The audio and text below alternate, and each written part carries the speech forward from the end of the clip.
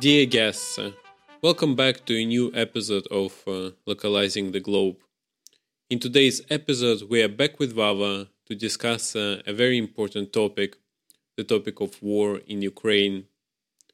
Questions of European peace have always been central to this podcast, which exists for almost 3 years already. And yet the topic of war is a difficult one to discuss due to divisiveness and controversial nature. And as you may know, we come with Vava from different backgrounds. Vava comes from Poland and I come from Russia. And therefore, we tend to look at this conflict from different angles and perspectives. This is not to say, however, that we need to disagree with each other, rather that through collective and open discussion, we may come to a way much more richer understanding of this complex human puzzle that is the war in Ukraine. And that is why I consider this conversation extremely interesting and even precious. And throughout this conversation, we touched upon many different topics, including the reasons for this war, Russian and Ukrainian nationalism, the phenomenon of the West, and also contemplated a little bit about the future of this conflict. So if you like our channel, please subscribe, share it with friends, and as always, enjoy the conversation.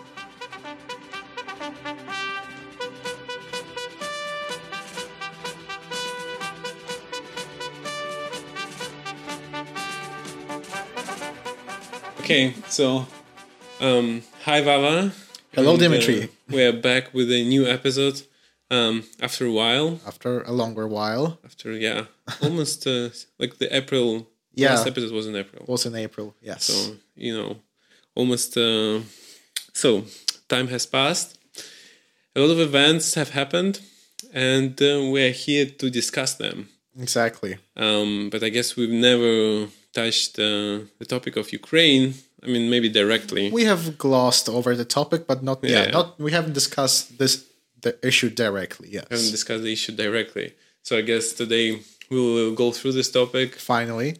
Yes, finally, collectively, and we'll try to bring different perspectives, I guess, because we come from different countries. And, two different sides of the barricade, yes. Yeah, even though we're in Berlin, united in the... Well, it has been a place where the West and the East have been meeting for a while. Exactly, and the place where free minds come together and discuss international relations, I guess. Exactly. So maybe let me kick it in by asking you. By asking you the question, it's like, so why do you think this war happened? It's like, what's the reason for this war?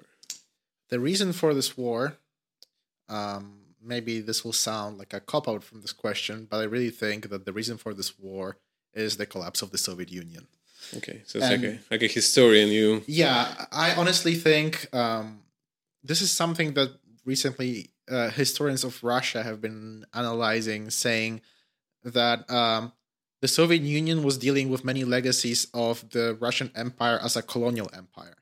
So many of the regions that Russian Empire conquered as colonial subjects, basically, were then integrated into the Soviet Union. And the Soviet Union tried to address the issues by creating national republics, but it was still a system in which those republics were a part of a larger Soviet system.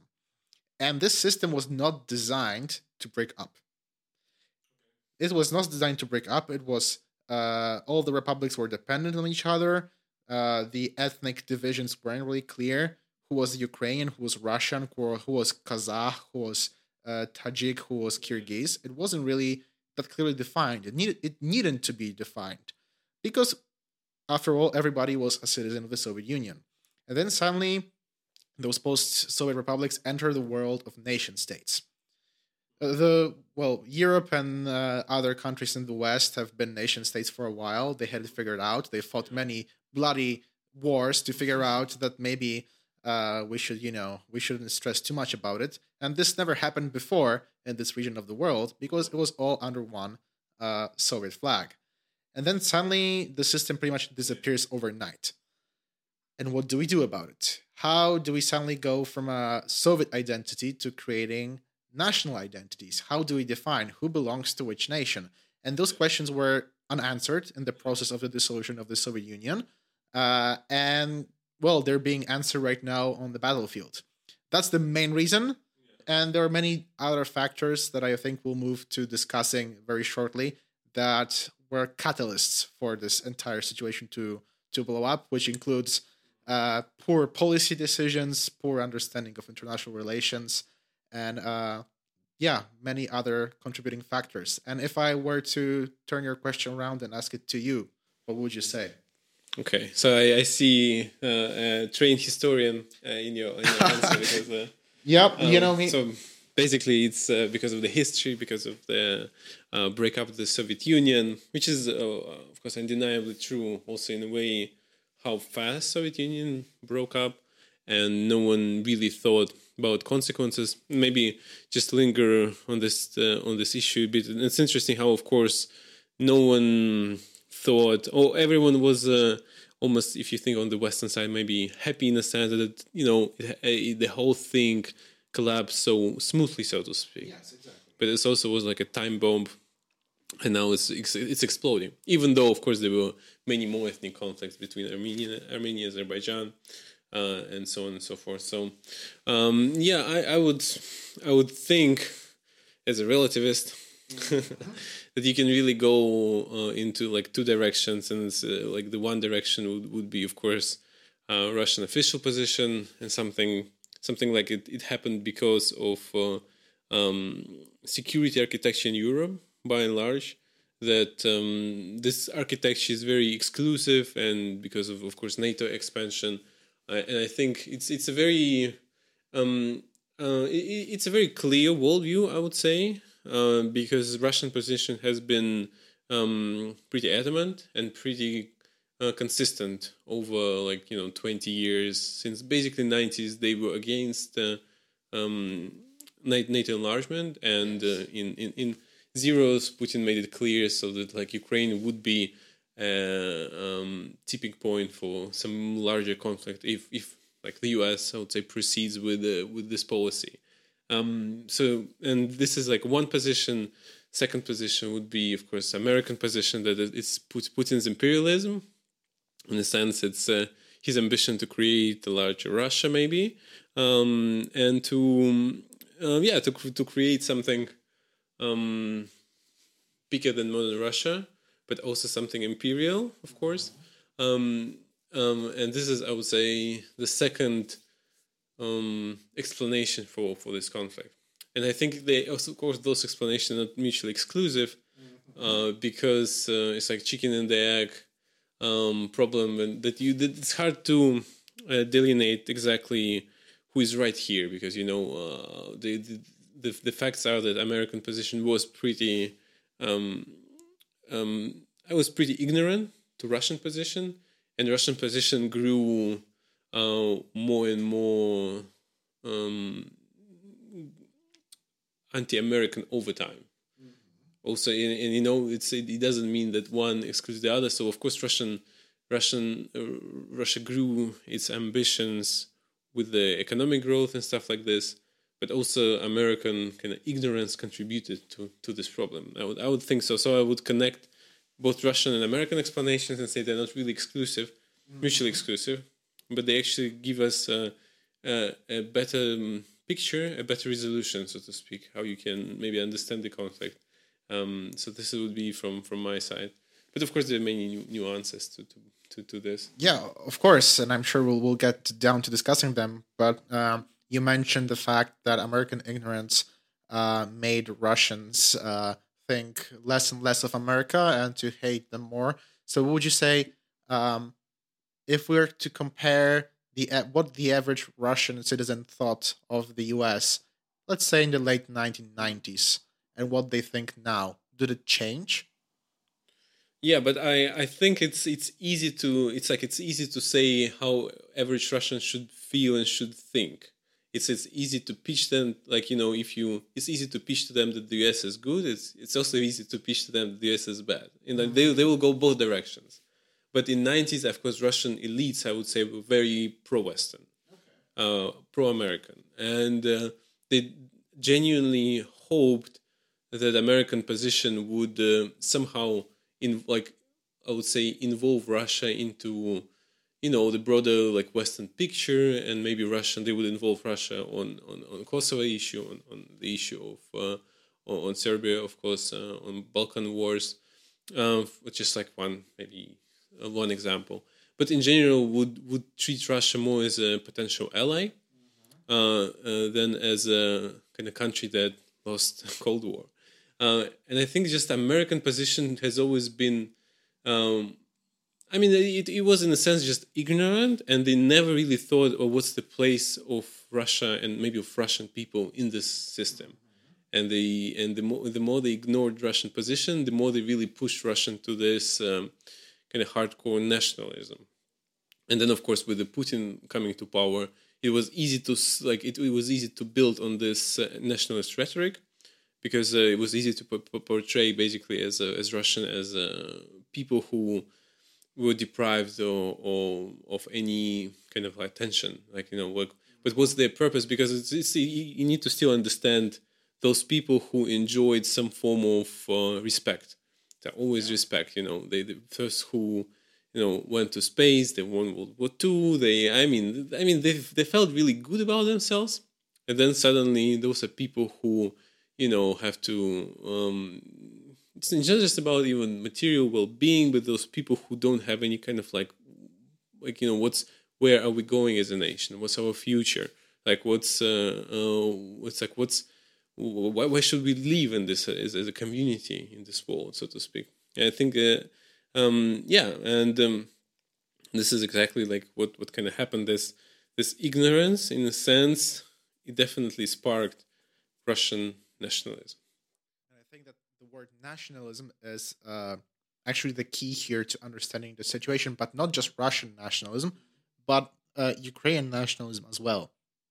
And nowadays, when people discuss nationalism, this word tends to have like a negative connotation. But for the sake of this discussion, let's disconnect positive or negative associations with this word and just take it as a fact. Nationalism, it's a phenomenon. It's a phenomenon of mass politics, of people feeling deeply attached to some community, imagined or not. It's a fact. They feel a part of a larger community. And it's hard to do realpolitik in a world of mass politics and nationalism, because even if you have a rational politician being in Kiev or in Moscow, they might think, okay, maybe giving back Crimea would be in the best interest of my state, but my voters, my citizens, they will not stand for it. If I agree to give back Crimea, it's the end for me politically as a politician. And I think both President of Ukraine and President of Russia face the same issue. If Putin was to stand down on the question of Ukraine, he would lose so much politically in Russia. I think, if he suddenly accepted Ukrainian demand and withdrew, I think he would be finished politically. But it's the same. It's the same for any president in Kiev. If any president would accept giving Donbass and Crimea to Russia, they would be finished politically. And I think it's the masses who dictate the politics. Also, even if the politicians are able to influence the public opinion, it's still the masses that define what the governments do. Yeah, I would disagree with this in the sense of I definitely think that those elites who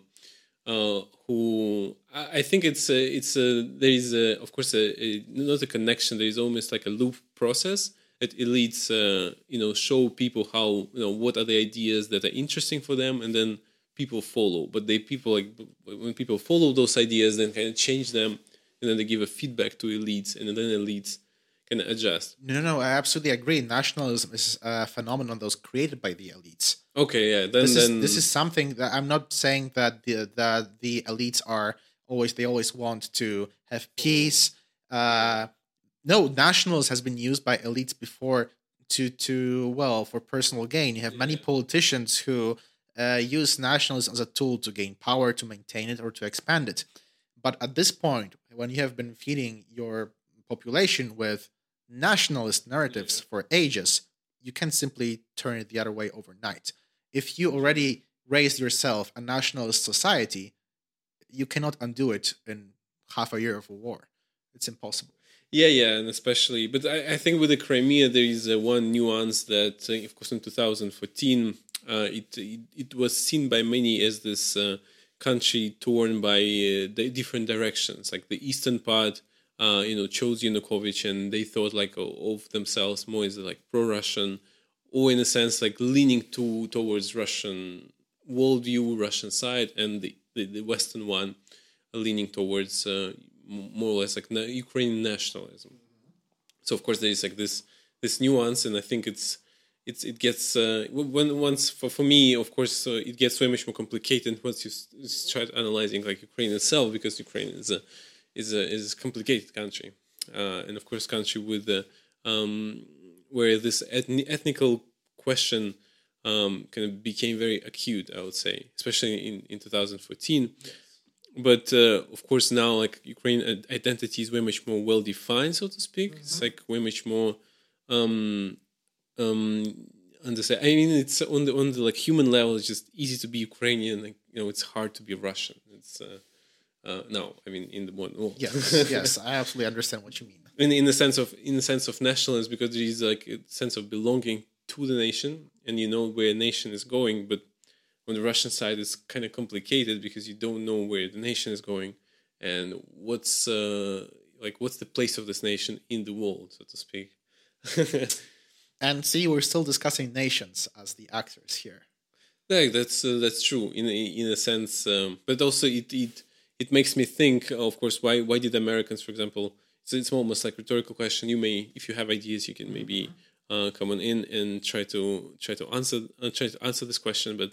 Did Americans intentionally put Russia aside? Because if you think, well, for them, especially if you think strategically and long term, Russia is a good ally. Like it could solve. It's better to have Russia on your side than Russia that opposes you. So, but in a sense, did they intentionally put Russia aside, and didn't they intentionally? They didn't want to have it a place in the world, or they didn't really think about it. It's just like pure ignorance. I mean, like, why should we care about Russia? Like, I mean, for me, I don't have a specific answer to this question, but by observing how the West, let's say, and Americans behave now, it's more like this idea, like this like emotion of being kind of superior. Like, yes. You just simply lost. And you just know your place in the system. You can either accept us as like kind of like rulers, it's like people who rule the world, or you just like do your thing, but we will be against it or something like that. I mean, I don't know. I honestly think that it might have been mostly ignorance, but probably it was just a net force of the Cold War policies. I mean, they had half a century of viewing the Soviet Union as an existential threat.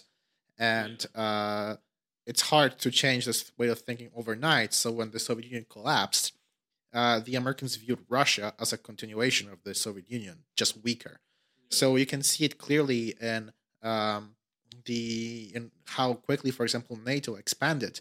It was basically the way of thinking, okay, our mortal enemy is weak now, we have to exploit it.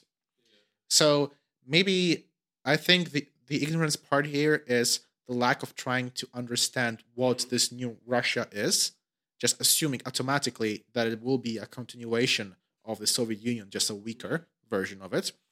And it was also a net force caused by the inertia of Cold War policies. That means our foreign policy is directed towards containing Russia/Soviet Union. And you can still see in the 90s that America was figuring out, okay, we have this massive army that was designed to counter the Soviet Union. What do we do with it now? And they decided, let's engage on war on terror. You could clearly see that Americans didn't know what to do. I wouldn't necessarily ascribe them like super hostile intentions, thinking, oh yeah, we will have to like colonize Russia and make them our puppet. But I think it was just a lack of trying to understand what Russia was, assuming that now that they won the Cold War, everybody will just want to be like them. So there's no need to understand others. Others will want to be like us. And the net force of their policies of the Cold War. But I would say it's if I can disentangle your answer, it's on the one hand still a little bit realpolitik thinking in the sense of realpolitik, even though Just it's misguided. no, in like in a sense they just saw the opportunity that they maximized their power and they completely like almost like a nurture, like after the collapse they just didn't really think because like the power was there up for grabs. Yeah, It it's was nothing. natural when your opponent blunders a piece in chess. You just take the piece. You don't think maybe they will want to surrender now. Yeah, right? but this here opponent completely collapsed a couple of games. So yeah, it's like almost like Nepomniachtchi maybe in the Exactly, world, yes. completely like a total collapse, and there is no one with whom you already can like have a competitive chess, I guess. True. That's true in a So sense. then you feel playing stupid. Yeah. You feel safe playing stupid openings because you still know you can win, even if you do stupid openings. Or you can lose and it doesn't change the end result of the match. But like I think like, but what's interesting in the sense that Russia really embraced those ideas, like Western ideas. You can say like it tried to, and I think of course like yeah, there is a lack of understanding of other societies in America in general, and of course like for Russia to have like 300 like 360 degrees like turn and just like now we are like you like and we want to be you and like and in 90s Russia clearly aspired to be like the West, so in a sense it didn't really differ that much from Poland, from other Eastern countries, and it was like the same thing. It didn't just like this is an interesting thing because it didn't just collapse, or maybe like it can happen with China, it collapses but it's still its own thing. It embraced like all these Western ideas like immediately, and even like during Gorbachev time it embraced them with a very high intensity, and actually it's one of the reasons maybe the country collapsed because it embraced those so many ideas and it couldn't really handle them. Maybe yes, but it's interesting this like where did this ignorance come from, because and if you go through like historic literature on of course NATO enlargement was like one of the like let's say main points. It was designed to foster democracy and institutions in those countries. Or in other words, they realized even back then, something even Poland could become authoritarian again. But once it in NATO, we kind of like ensure that it is democratic. So in the long run, it will never become anti-democratic. But they didn't treat Russia the same way. It's interesting, like this very picky approach, so to speak. Like we choose everything in the East except for Russia, but we don't really talk about Russia the same way. So even though Russia embraced the same type of ideas and the same type of democratic ideas, of course, in hindsight, it's really easy to say, well, now we were right. Like we see Russian imperial policy, but no one. It's like not no one, but they don't understand that exactly their policy caused Russian behavior. Because once you don't know your place in the world, you try to come up with your own vision, and Putin's vision that he came up is that of course, like let's try to build something different.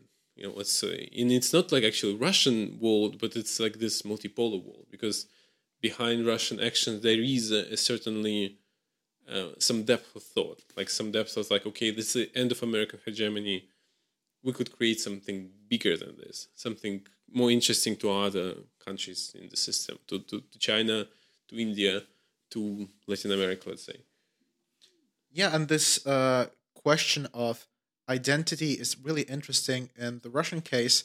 Again, going back to the legacies of the Soviet Union, you can see that, when the Bolsheviks first took power in Russia, Lenin said that Russia was a prison of nations, and now that the Soviet Union would liberate them. And what it meant, basically, is that this new political system was created. Every different, maybe not every, but most nations received their own autonomous, maybe not autonomous, but republics that were part of the Soviet Union, where they could use their national language, cherish their national traditions. But the Russian Socialist Federal Republic didn't have that. That's something people often don't know. Every single member republic of the USSR had their own parliament, but the Russian Republic didn't. So it's very interesting that Russia occupied a very different place in the Soviet system to the rest of the republics, and when the other republics became free, they could easily adopt this narrative of we were part of an evil empire that controlled us. Now we are a free nation. Now we can do whatever we want. And Russia suddenly found itself lost. Like, okay, what do we do now? Not intelligentsia, so Yeah. local cultural, and still some local language and stuff like this.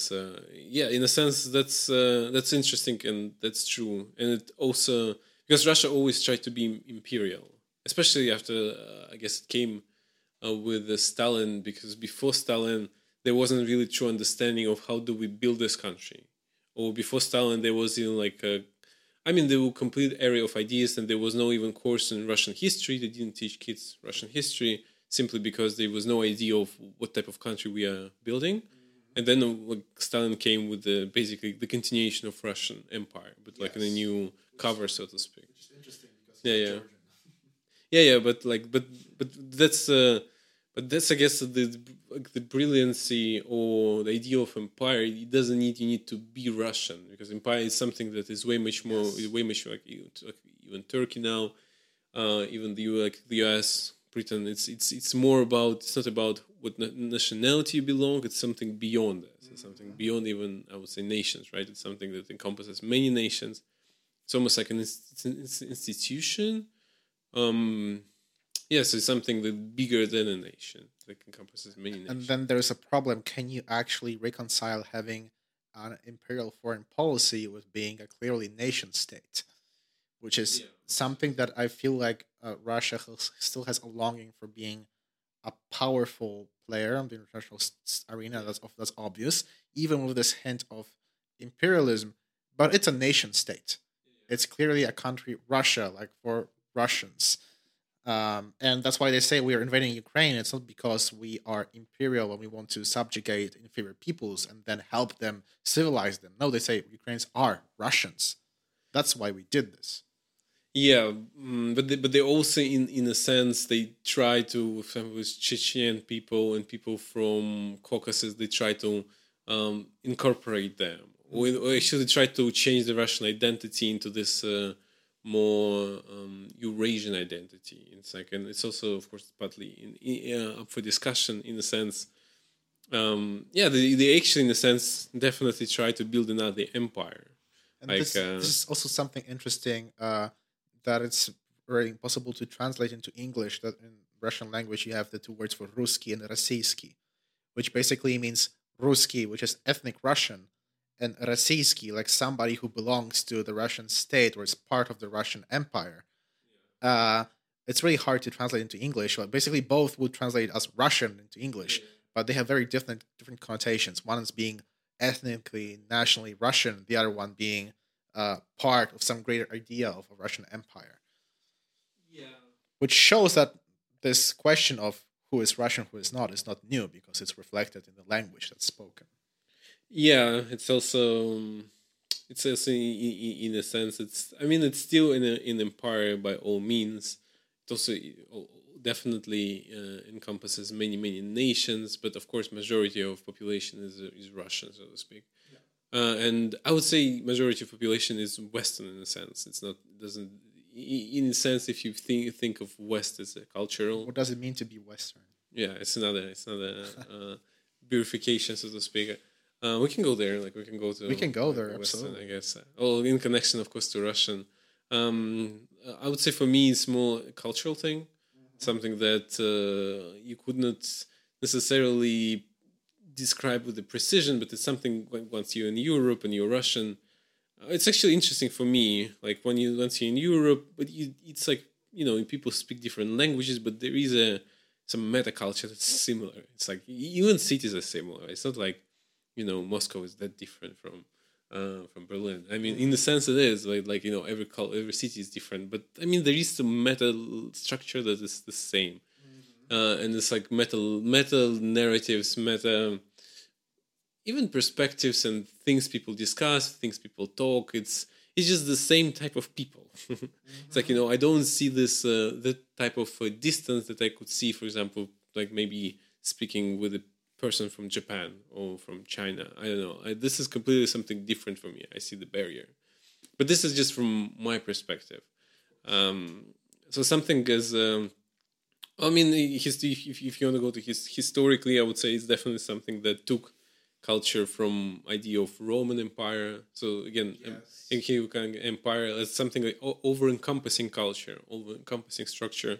Because of course Russia took it from Eastern Roman Empire, and like the West, it's more of a Western Roman Empire, but still Roman Empire, so to speak. It's still like idea of civilization, idea of some form of meta culture, I would say. So what do you think? Because it's also interesting with Poland.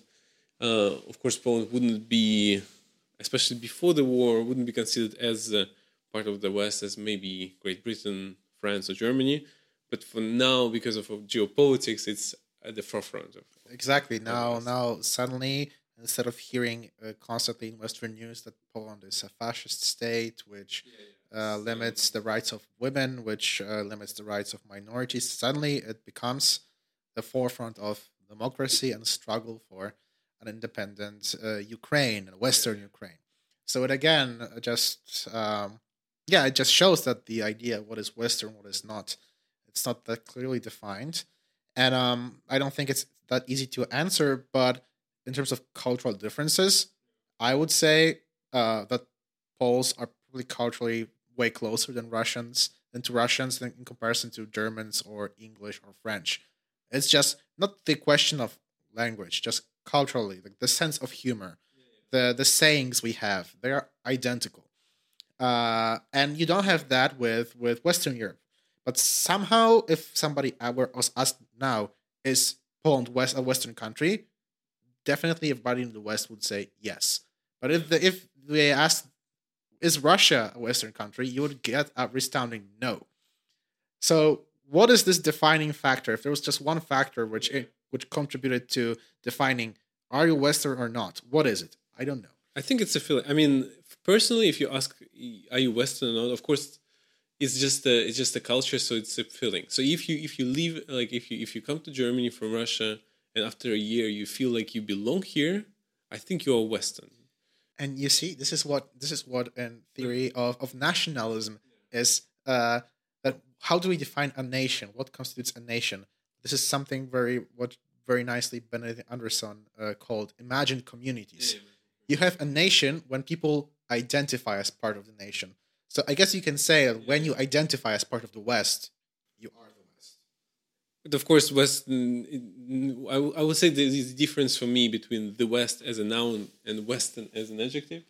I would say the West as a noun is definitely something like a geopolitical project. Yes, it's this, which is like for me. It's funny because Western people are people who love diversity, who love genders, and they really believe that there are 10, 50 genders, but there is only the West. So, like for me, there is it's a paradox if you think about like why, and if you see almost like from almost like observer type of perspective, everyone uses the West, especially now with the Ukraine crisis, so often, right? It's like the West this, the West does, the West fights, the West defends, and it's interesting because of course there is no such. I mean, it's pretty obvious. It should be pretty obvious to people who believe in 15 genders that the West is imaginary phenomena, and it's a meta structure that of course is not real. You know to respect. I mean, it couldn't be real, but it's construction, right?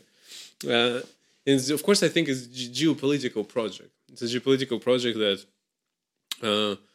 that of course includes and excludes, but it also exists by conflict.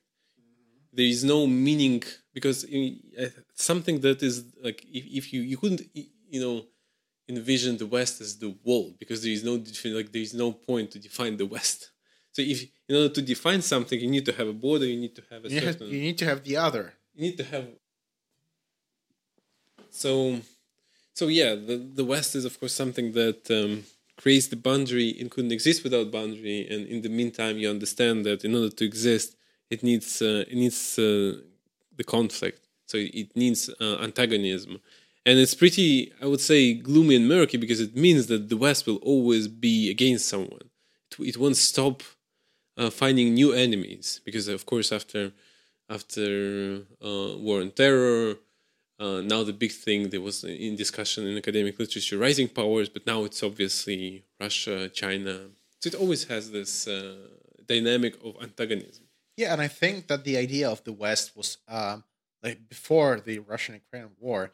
I think many political commentators would agree that the West was in crisis. That is, you had the U.S. with Donald Trump, who sort of distanced himself from the European Union. Then within the European Union, you had internal friction. You had countries who were not following EU law. You had EU putting sanctions on them. So there was no. If somebody said that the West isn't unified, that the idea of the West is fading, it was easy to justify. Now it isn't, because the West has a clearly defined opponent. You could say that those who are democratic, those who side with the US are the West, and those who don't, they're not. And I think that's the issue with every defined community, that you need to have the other, because if you're naming yourself as a community, it implies the need to distinguish yourself from the other. So as long as we have labels, that means that there's the other, and probably this other is in some way opponent.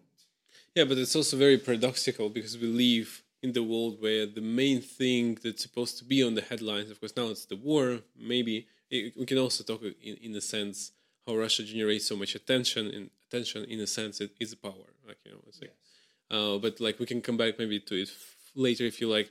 But the idea how of course we live in the world where the main thing is global warming, is climate change, but you understand that like people who think in this perspective of we need to have a well-defined community against someone else, they couldn't be, to be honest, the solution to climate change. I mean, because for this you need cooperation on the entire globe. And then of course it's interesting how what's even the different. So, but again, it comes back to this idea of just geopolitics, like in a sense, a very like age-old thinking. Because for me, once I hear the word the West, and it's like it's everywhere now. It's like so easy. It's like it's just everywhere, and people use it so often. But it means that like this person thinks geopolitically, like you know what I mean. They didn't transcend geopolitics. They're in business of doing geopolitics, even though they also blame, for example, Putin, that Putin is the one who does geopolitics. And I think no, of course you are the ones who actually also doing geopolitics, but of course they market with some idea of rule-based order, international rules-based order, something that the West always loves to portray itself as the world. has always loved. Yeah, I mean that's this idea of Eurocentrism, that the European and Anglo-Saxon cultures think of themselves as those that dictate the world, that the world needs to follow and emulate, and mostly because I would also go back historically here, because the West conquered the world once. And I think that this idea still persists, that even though we do not control Africa anymore, even though we don't control South America anymore, this idea of that they should aspire to be us because we created them, we created their states, we gave them, I don't know, electricity or whatever, it still persists in Western thinking. And here we can see it applied to a country that you could arguably say is also Western, that is Russia. Yeah, which, but it's interesting, of course, now like Russia has this trajectory that it can play out pretty interestingly maybe in the future. It's like this trajectory, but let's build this multipolar world. I mean, we can maybe go into this direction, because if you look into the West, it's pretty clear they're moving into this. I mean, they're basically trying really hard to preserve what they, like, I guess, more correctly to say American hegemony. So in the sense that like rules-based order, so where like, the real kind of power in the system belongs to Americans, and everyone kind of contributes. I mean, also voluntarily contributes because they really want to contribute to this, the growth of this power, but it's still American, kind of like in the image of America world. But of course, Russia moves into this direction that where the world is completely, it's really in a sense like multipolar, and I guess it means that there is no overarching like, there is no bigger framework, but every more or less big country can do whatever it kind of like thinks beneficial, so to speak, for it. So this is and of course it's not that an interesting idea, I would say, because if you just look into the literature about multipolarity, it has some very interesting relativistic perspectives, in a sense, like you have to respect others, like you have to respect China, you have to respect India, not in the sense of if they don't want to be you, I mean, if they want to oppose you, I mean, not even oppose you, but they don't want to be you, so you have to respect it. And you have to respect, of course, that people don't want to be transgenders. Coming back, that is an interesting point, and I think it goes back to the fact that the Americans had, for a brief moment, let's say 15, 20 years, the luxury of being the country that essentially ran the world, the most powerful country in the world, and they felt like history has ended and we can do whatever we want now. And it's hard to accept that the world is not unipolar anymore, that you have centers of decision that will not necessarily align with Washington. And, once you are in a position of power, it's hard to let it go and go back and accept suddenly that the world is multipolar again. Before that, you could see that the Americans respected the idea that there is the Soviet Union, that there is the Soviet sphere of influence. Even if they tried to undermine it somehow, they understood that it won't go away, and any decision we make has to take into consideration the Soviet perspective. Then they had the moment where they could essentially do whatever they want. This moment has ended, and they're still struggling to figure out how do we go from here, because it's hard to relinquish control once you had it. Yeah, it's interesting. It's also interesting in a more like I would say meta abstract level, that what it has to do with power, and in a way America tries to construct the world is the same way Putin wants to construct power in Russia. So let's be the only. It's almost a little bit like a Lord of the Rings here. It's like you want to be the master, and it's like you really don't accept anything else. And Americans really tried hard to be those masters of the world before that. So, and now, of course, they understand that they're really losing this kind of type of power. But I think, of course, it couldn't really last. So, in a sense, if you're strategic, you need to think about something like a transition. Maybe like Brits thought about it in the 50s, right? Something that you're losing your power naturally, and how do you go from this? Yes. And yeah, of course, and there is a lot of anxiety in the West about this, in terms of like, especially it relates mainly to China, because China is a real big opponent, a big contender, both in terms of money, in terms of even culturally. Of course, culturally, I don't think it penetrates the West, but in the sense there is an understanding that you couldn't really influence China, that it will be China in its own right. It's easier to sell an American movie in Britain than in China. Exactly. And it's interesting, of course, how it will play out, because that's what we discussed a lot of, Mike. There could be something, as we see, we started, if you remember, with the Ukraine. I mean, we can come back to this idea, how will it play out, in a sense, where is it going, so to speak? Because something, so do you have any ideas? My ideas are pretty grim, to be honest. And I think we don't differ on this issue too much. I honestly think that the main problem is that I don't see either side of this conflict backing down. But maybe kind of like complicate the not the question, but maybe a little bit like add to spice to this to this point. But when you say the party of the conflict, do you mean Ukrainians, or do you mean Ukrainians plus Americans, or maybe Americans plus Ukrainians? That's a very good question. I would consider let's say the West, and so let's say NATO. Let's call it NATO for this purpose. I think which is interesting because, of course, we are straight into geopolitics because the West. Yeah, I mean the West. Go. I mean the West, NATO. Let's use this as interchangeable terms in this discussion. I don't see NATO as a whole backing down. Yeah. Mostly because of geopolitical interests. Yeah. It's in the interest of the US to keep Russia weak. It's in the interest of the entire eastern flank of NATO to keep Russia weak. Maybe Western Europe doesn't care that much, but they still care about their relations with the US and the rest of Europe, so they will probably keep riding on the same cart. So I don't see the West backing down, or maybe if Trump wins again and he decides to cut military supplies, maybe then. But I don't think it's that realistic. Then I definitely don't see the Ukrainians standing down. It's just impossible. I don't know what would have to happen. And again, for Putin, it's unacceptable to lose this war.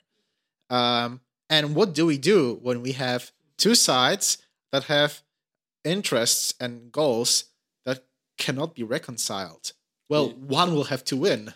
Yeah, and you have the biggest war since, like, one may say since Korean War, but really in Europe since World War II. Yeah, exactly. Yeah. I mean, I think many people in the West really root for Ukraine to reconquer all of its territories. But they don't ask the question, okay, what next? Or what will it take to take those territories? That's one thing. How many people will have to die? I think that's really a question that the Ukrainians don't ask that much because they have their eyes set on a goal and they just pursue it, which is something that nationalism and mass politics does. And I think it's the same for Russia. Russia needs to win this war, just like Ukraine needs to win this war. And what do we do when you have two positions that cannot be reconciled? Well, you don't have a peaceful resolution. Somebody has to brutally and by force win. And considering a scenario in which the West also doesn't back down, I can't see a scenario where there isn't some NATO-Russia confrontation. Yeah, which is pretty scary given nuclear war, nuclear weapons, and that's true. Like, yeah, I also would add that it's pretty obvious that the war in Ukraine is a proxy war between NATO and Russia. But how does it differ from earlier proxy wars between, for example, the Soviet Union and the US? The US could totally afford to lose in Vietnam. Like, they legit lost nothing by withdrawing from Vietnam. For Russia, it's not true. It's basically it would undermine their entire narrative of why this war was started. It would undermine Putin's political position. It would definitely even increase this like revanchism in the Russian society and the feeling of humiliation, which never produces anything good. And then you have Ukrainians who cannot lose either. So I don't know. I don't see a positive resolution here. What is your take on this question?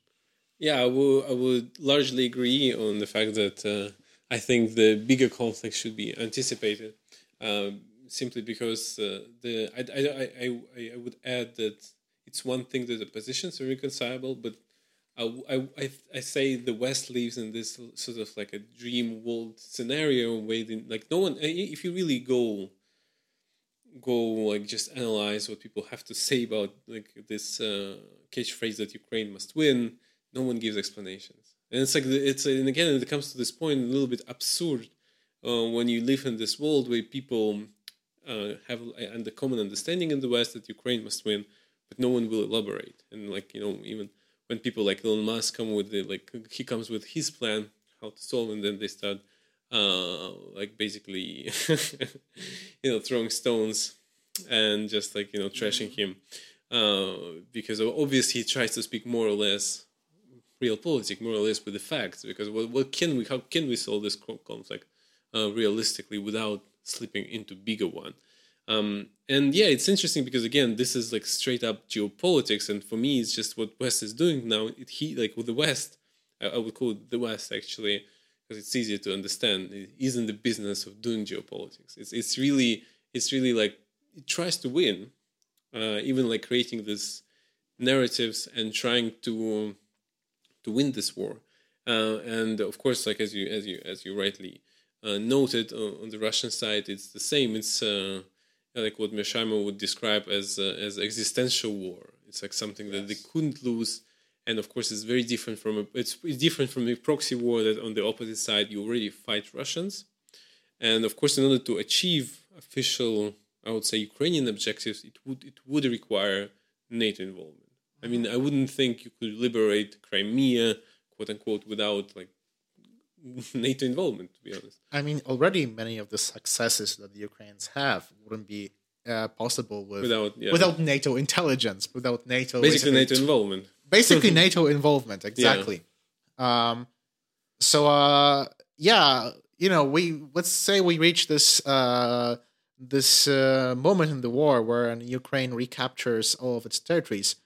The only scenario in which the famous West achieves what it wants is the collapse of the Russian state. That is, I think that's what, if anybody is hoping for something there, it's for Ukraine to win this war and for this Ukrainian victory to cause a dissolution of the Russian state. But it's just one of the possible scenarios. It's probably not the most likely one. Maybe it's possible, but it's not the most likely. It's not the smartest scenario to bet on, so to speak. Because, I mean, if it doesn't collapse, then, well, suddenly we're having a bigger war. And, like, how I see, for example, bigger war, everyone is losing. Like, they're all of them who are going to be involved going to be losers. They're not going to be winners in this war. Because, I mean, not because of just nuclear war, but even if it's some conventional confrontation, of course it can spill into nuclear war, but it could get very brutal and very unpredictable, right? It's something that you really couldn't control, like in any due respect. And sadly, I fear we are moving in this direction. Yes, I guess. I remember myself saying on mic that there's something going to happen. 1 year ago, actually, one year ago, like a little bit more.